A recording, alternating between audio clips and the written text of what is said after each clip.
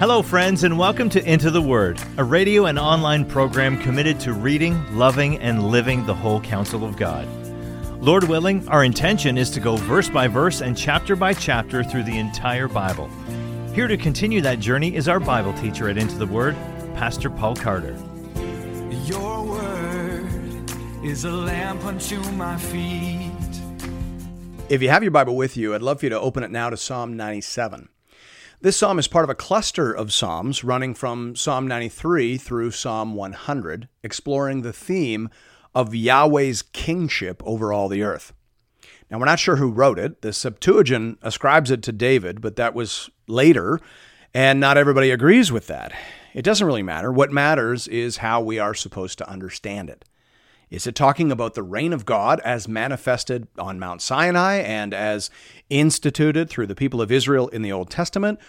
Or is it looking forward to the coming of God's kingdom at some point in the future? Basically, we're asking, is it descriptive or prophetic? And of course, it could be both. The psalmist could be speaking prophetically in the Spirit through the language and imagery associated with the history of God's manifestation at Sinai. Given that God doesn't change, who he is how he was, and how he will be in the future. The line between history and prophecy is a great deal thinner in the Bible than it often is in our contemporary thinking. Generally speaking, this psalm has been understood as messianic by most Christian interpreters. Martin Luther, for example, said, "Like the preceding, this also is a prophecy concerning Christ and his kingdom," closed quote. I think that's true. But I don't think that necessarily answers the question of whether it is essentially descriptive or prophetic. Are we talking about the reign of Christ now? Or are we talking about the reign of Christ which is to come? The grammar in the opening verse inclines me to think that it is both.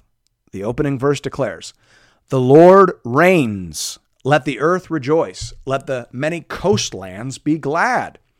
The first verb there is in the perfect. The Lord reigns, or as the old King James Version had it, the Lord reigneth. Hebrew perfects don't always translate easily into English. They refer to a completed action as opposed to an action in process. So the first verb describes something that is. The Lord reigneth. He is doing that now. But then the next two verbs are Hebrew imperfects, meaning they describe action in process. The earth rejoices. The coastlands are becoming glad. So the sense is of a kingdom that is and is spreading, a kingdom that is and is descending. And all the effects on the earth, positive and negative, are the result of that dynamic. Derek Kidner says memorably here, "This psalm shows the awesome approach of a conqueror," closed quote. I think that is exactly right. Hear now the word of the Lord, beginning at verse 1. "The Lord reigns. Let the earth rejoice. Let the many coastlands be glad. Clouds and thick darkness are all around him. Righteousness and justice are the foundation of his throne. Fire goes before him and burns up his adversaries all around. His lightnings light up the world. The earth sees and trembles. The mountains melt like wax before the Lord of all the earth. The heavens proclaim his righteousness, and all the peoples see his glory." The approach of King Yahweh is a totally transformative reality. It is joy for some and despair for others, depending on their orientation. Those who are opposed to his rule are burnt up, and those who have been watching for it are raised up. But none are unaffected. The earth sees and trembles.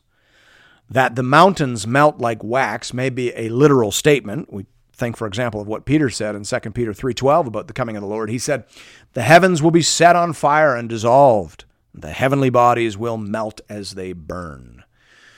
The coming of the Lord is catastrophic. So it may mean that. Or it may be a poetic way of saying that all opposition crumbles before the advance of King Yahweh. W.S. Plumer takes it that way. He says, Often by hills or mountains, we are to understand political powers or states. Nothing can stand in opposition to God, closed quote. The invasion of this kingdom will turn the world upside down. That's what the psalm is saying. Literally, metaphorically, politically, spatially, however you want to think of that, the invasion of this kingdom is going to turn this world upside down. Verse 7, all worshipers of images are put to shame, who make their boast in worthless idols. Worship him, all you gods. When the Lord comes, all those who have worshipped idols will be ashamed. Tim Keller says here, idols are often good things that have become ultimate sources of meaning. Good things need not be removed from our lives, but their place within our hearts must be transformed, close quote. You don't want to be worshiping money or your job or your wife or your kids when Jesus comes. You want to be worshiping Jesus. And if you are not, you will be ashamed.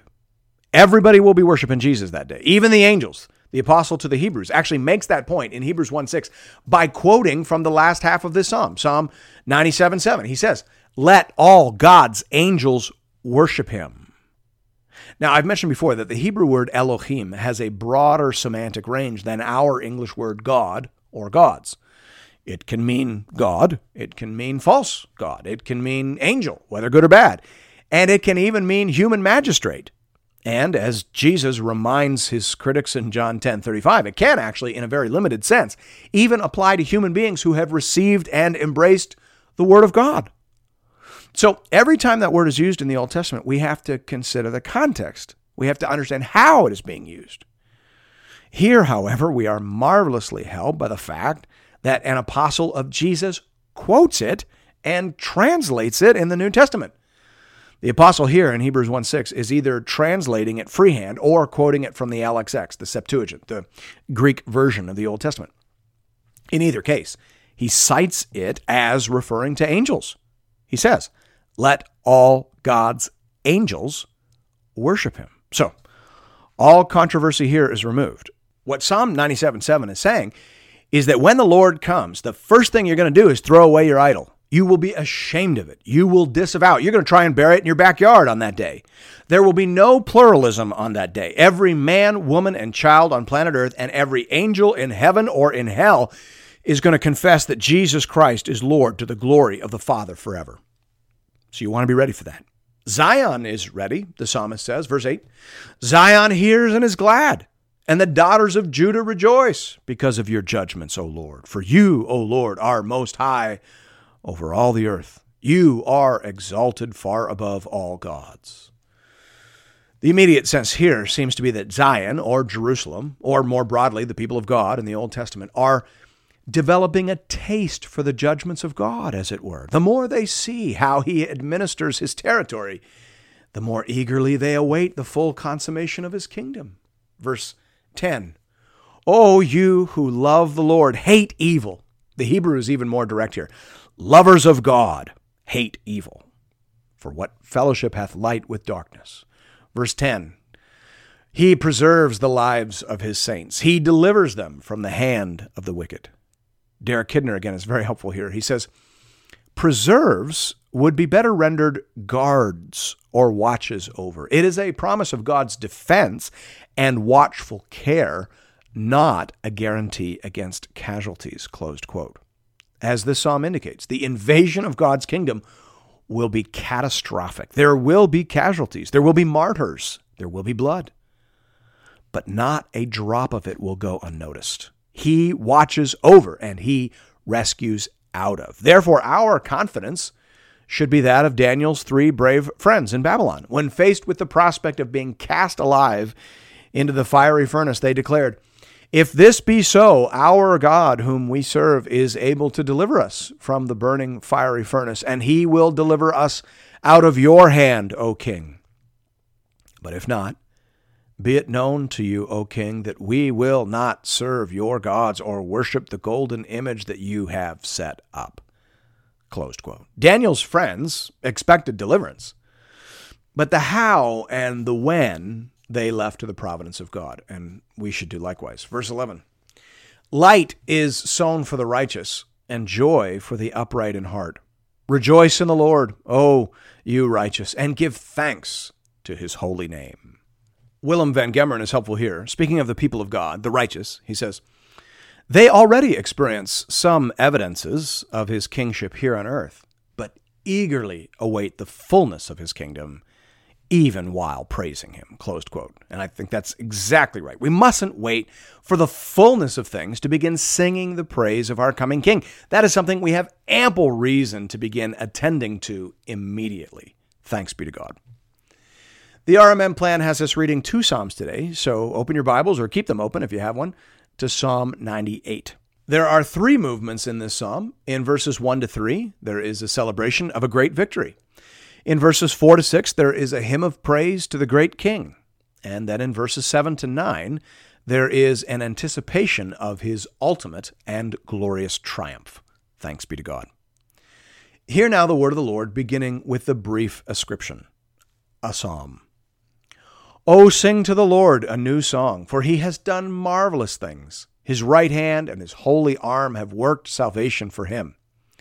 The Lord has made known his salvation. He has revealed his righteousness in the sight of the nations. He has remembered his steadfast love and faithfulness to the house of Israel. All the ends of the earth have seen the salvation of our God. As I mentioned, these first 3 verses are generally understood as originally referring to an actual historical victory. The psalm begins by looking back. But as is so often the case in the Psalms, looking back inspires looking forward. History becomes prophecy, and immediate triumph becomes a pattern for ultimate salvation. And indeed, that is how this psalm has typically been understood. Willem van Gemeren describes the process this way. He says, the historical situation was dehistoricized, and the psalm has now an eschatological dimension, closed quote. Luther is even more straightforward. He says simply, this again is a prophecy concerning the preaching of Christ and the spread of his kingdom, closed quote. And so we must keep our head on a swivel, as it were, as we read through this psalm. We can think of a great victory in the past, the triumph of Israel over some regional antagonist, and we can see in that story the anticipation of God's ultimate triumph over our ultimate enemies through the life, death, resurrection, and preaching of Jesus Christ. And like the psalmist, we can break forth in praise. That's where the psalm goes next. Verse 4. Make a joyful noise to the Lord, all the earth. Break forth into joyous song and sing praises. Sing praises to the Lord with the lyre and the sound of melody, with trumpets and the sound of the horn. Make a joyful noise before the King, the Lord. Matthew Henry says here, the setting up of the kingdom of Christ is here represented as a matter of joy and praise. Let him be welcomed to the throne, as new kings are, with acclamations of joy and loud shouts, till the earth ring again, as when Solomon was proclaimed.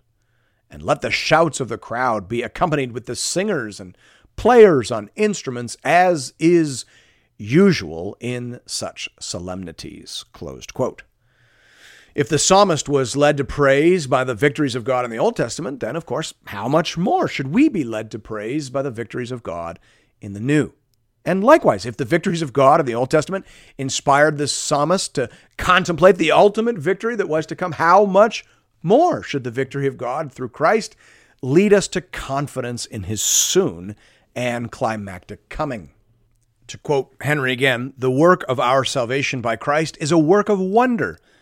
The more it is known, the more it will be admired, closed quote, and thanks be to God. Verse 7, let the sea roar and all that fills it, the world and those who dwell in it.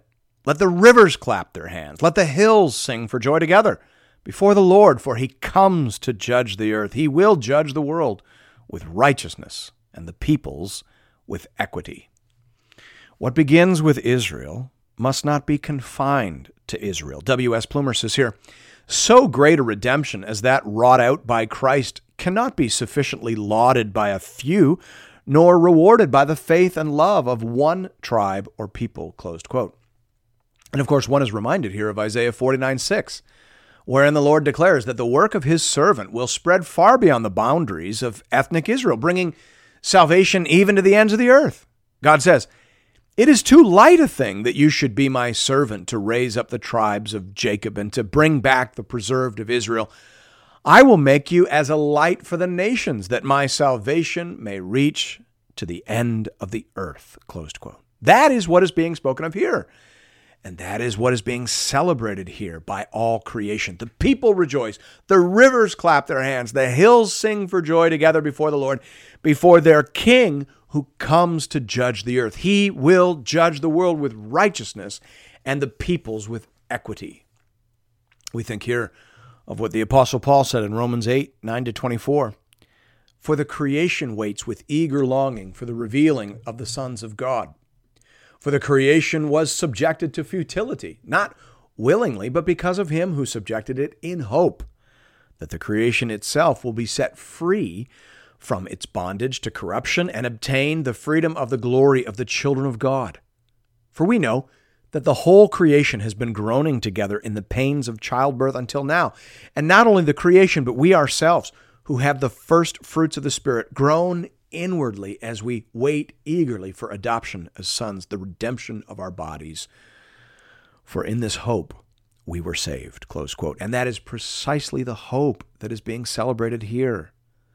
The psalmist considers the restoration of the nation in some past historical deliverance and is led to anticipate a far greater restoration that will include people from every tribe, tongue, and nation on planet Earth, and even more than that, the rivers, the hills, the rocks, and even the trees. That's what this psalm is about. It is about hope for a much better world. And it is no blind hope. It is a hope based on who God is and how he has acted in the past to save, redeem, and restore his people. It is a hope based on what he said he would do in the future. He said he would come back. He said he would cleanse the world with fire. He said he would judge, restore, remake, and renew. The New Testament ends with that hope. These are the last words in the Bible, friends. He who testifies to these things says, "Surely I am coming soon. Amen. Come, Lord Jesus." Thanks be to God.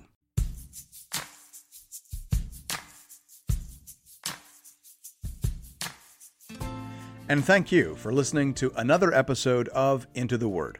If you've appreciated the Into the Word ministry, I'd like to personally invite you to pay it forward by supporting one of our preferred mission partners. For the remainder of this year, we are highlighting the church planting ministry Mile 1 in St. John's, Newfoundland.